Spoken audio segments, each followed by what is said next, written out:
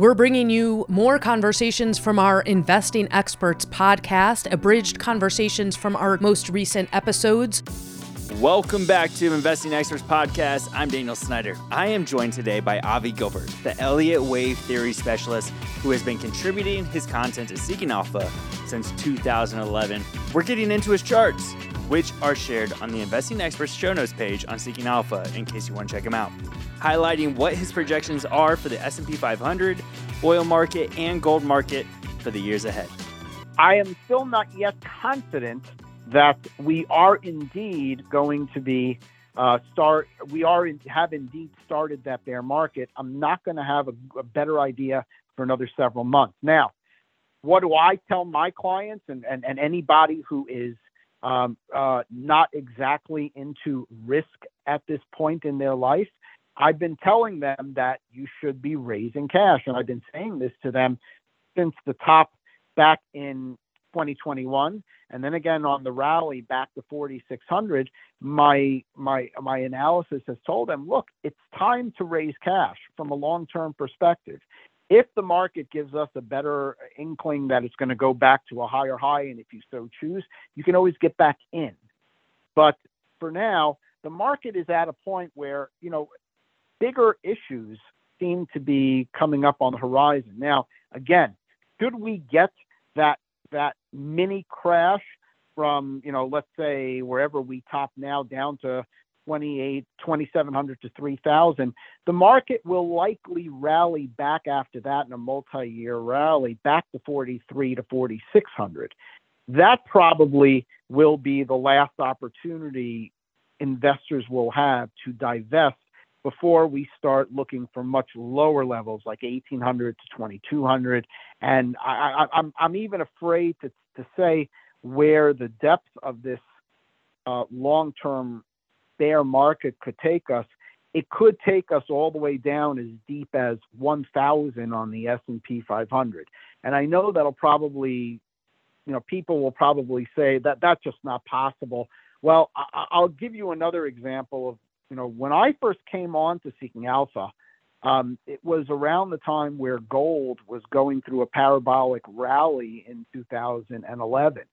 And I wrote an article outlining gold, my expectation for gold to top. And this is during a parabolic rally that I outlined for it to top at 1915 was my calculated target, or 1916.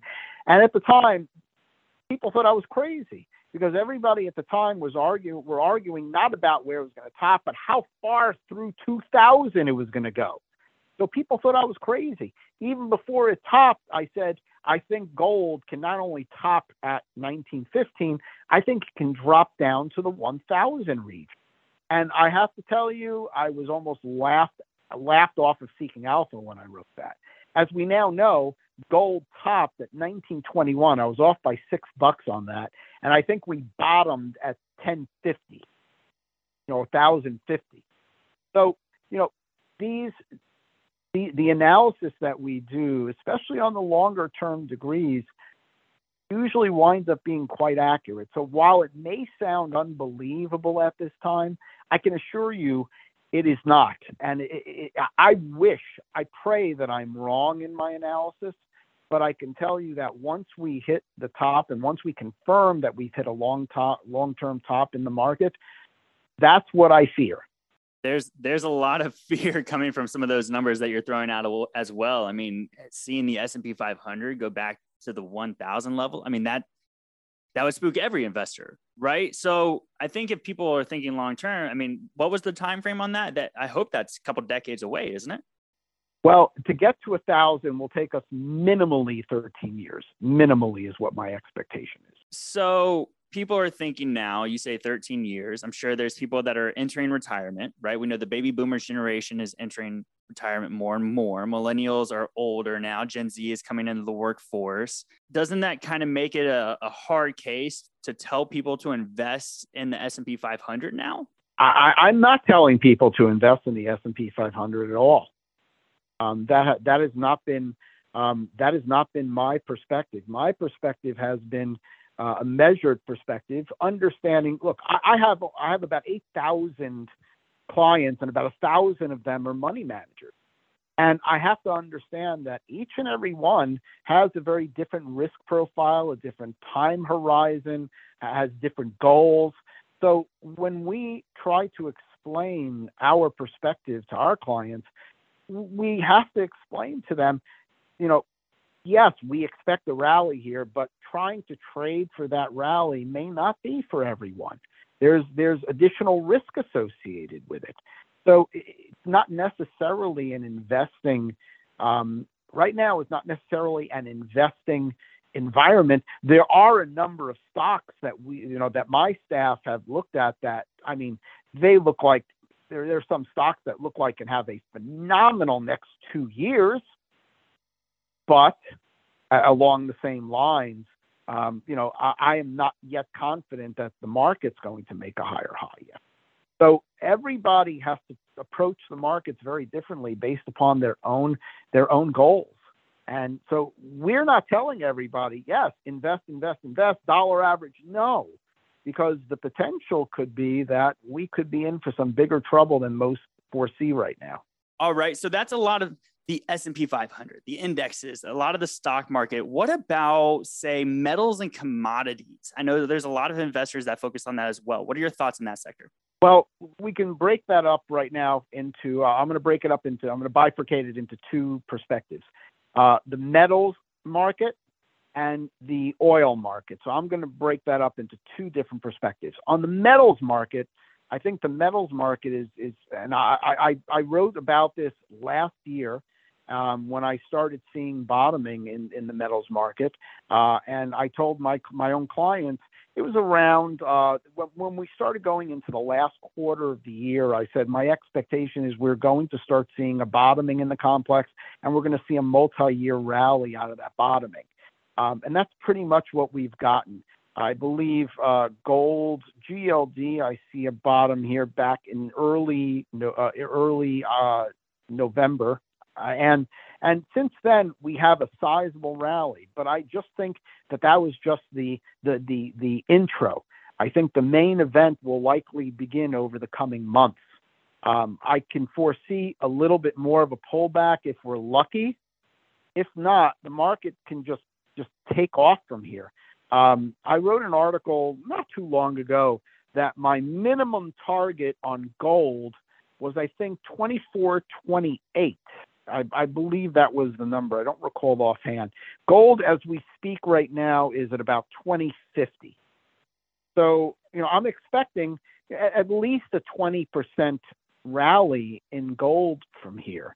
And depending on how that rally structure takes shape, as I'm saying, how the Elliott wave structure takes shape, if we start seeing some exceptional extensions on that rally, we could be going as high as 2,700. So I'm 2,400 really, 2,400 region was really my minimum target on this next bigger move. Silver should easily reach the prior highs. And in fact, the way silver is set up, we could see a repeat of the 2010 parabolic move in silver, because silver has lagged so much over these last years. Silver could see a massive catch-up move over these coming over the next 2 years.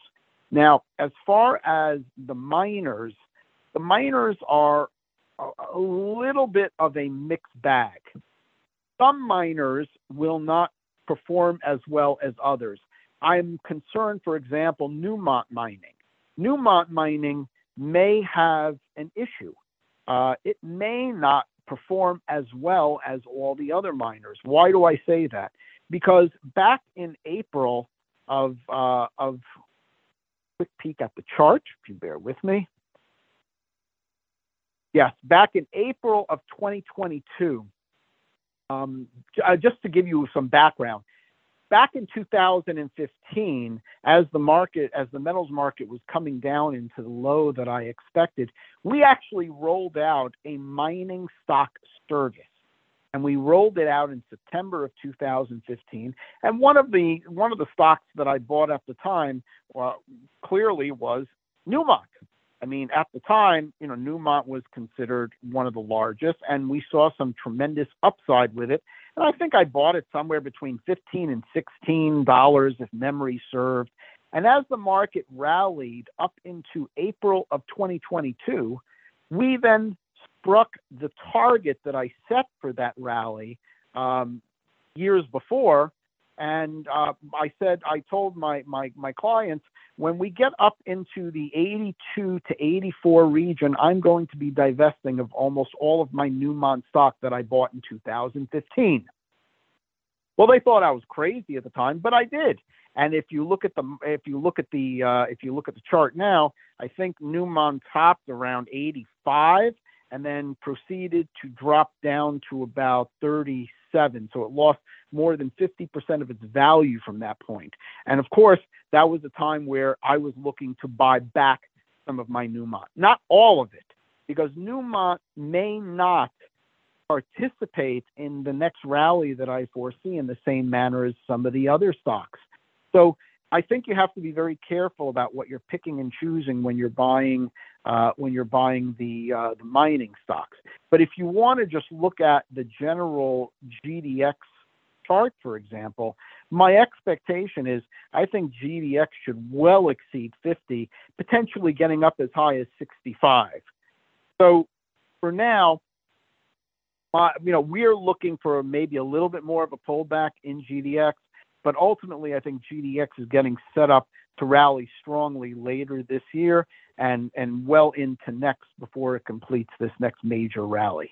That's some great price targets on GDX. I just want to clarify, because you kind of went through silver pretty quick. You mentioned the 2011 parabolic move that happened in silver. 2010. 2010. Yep, 2010 is when it started, I believe, up into beginning of 2011. But the price target was well over 40. Is that kind of where you're seeing silver go again? Is that what you said? Yeah, I'm expecting silver to get back up towards 50 again. Yes. Okay, thank you for clarifying that. And then you said you wanted to mention about the oil markets as well. What's going on in that sector? Well, I track USO for some of my other staff track WTI and the futures on CL and so on and so forth. But I've been tracking, for a lot of our clients, the ETF USO, and USO has been involved in a sizable, a very long pullback. And my expectation is I think we can potentially see a lower low in the coming months, potentially sometime maybe into the summer months. And then I'm expecting a nice rally where we could probably see oil double off the low, or come close to double off the low that we complete later in the summer, I believe. And by the way, we see the same in oil equities. We're seeing some downside that we've been expecting for some time. We're expecting oil equities to outperform most everything else as well. Now, that's interesting when we think about oil doubling with what's looming on the horizon, whether it's OPEC or recession or whatever. It's kind of eerie, isn't it, that it might line up? Well, I've learned long ago, because when I first started doing this, I would look at the news, I would look at what my chart says, and then I would just completely ignore what my chart is saying, because I would say it just can't be. And then I learned, after a few years of doing that, I really shouldn't be doing that, because the chart has been a hell of a lot more accurate than anything I'm following in the news. So, right now, for the most part, I generally ignore what the common perception is. The common perception in markets usually is wrong. But for now, that's really what I'm seeing in my charts. Just a reminder, anything you hear on this podcast should not be considered investment advice. At times, myself or the guest might own positions in the securities mentioned, but this is for entertainment purposes only, and you should seek advice from a licensed professional before investing. We'll see you next episode.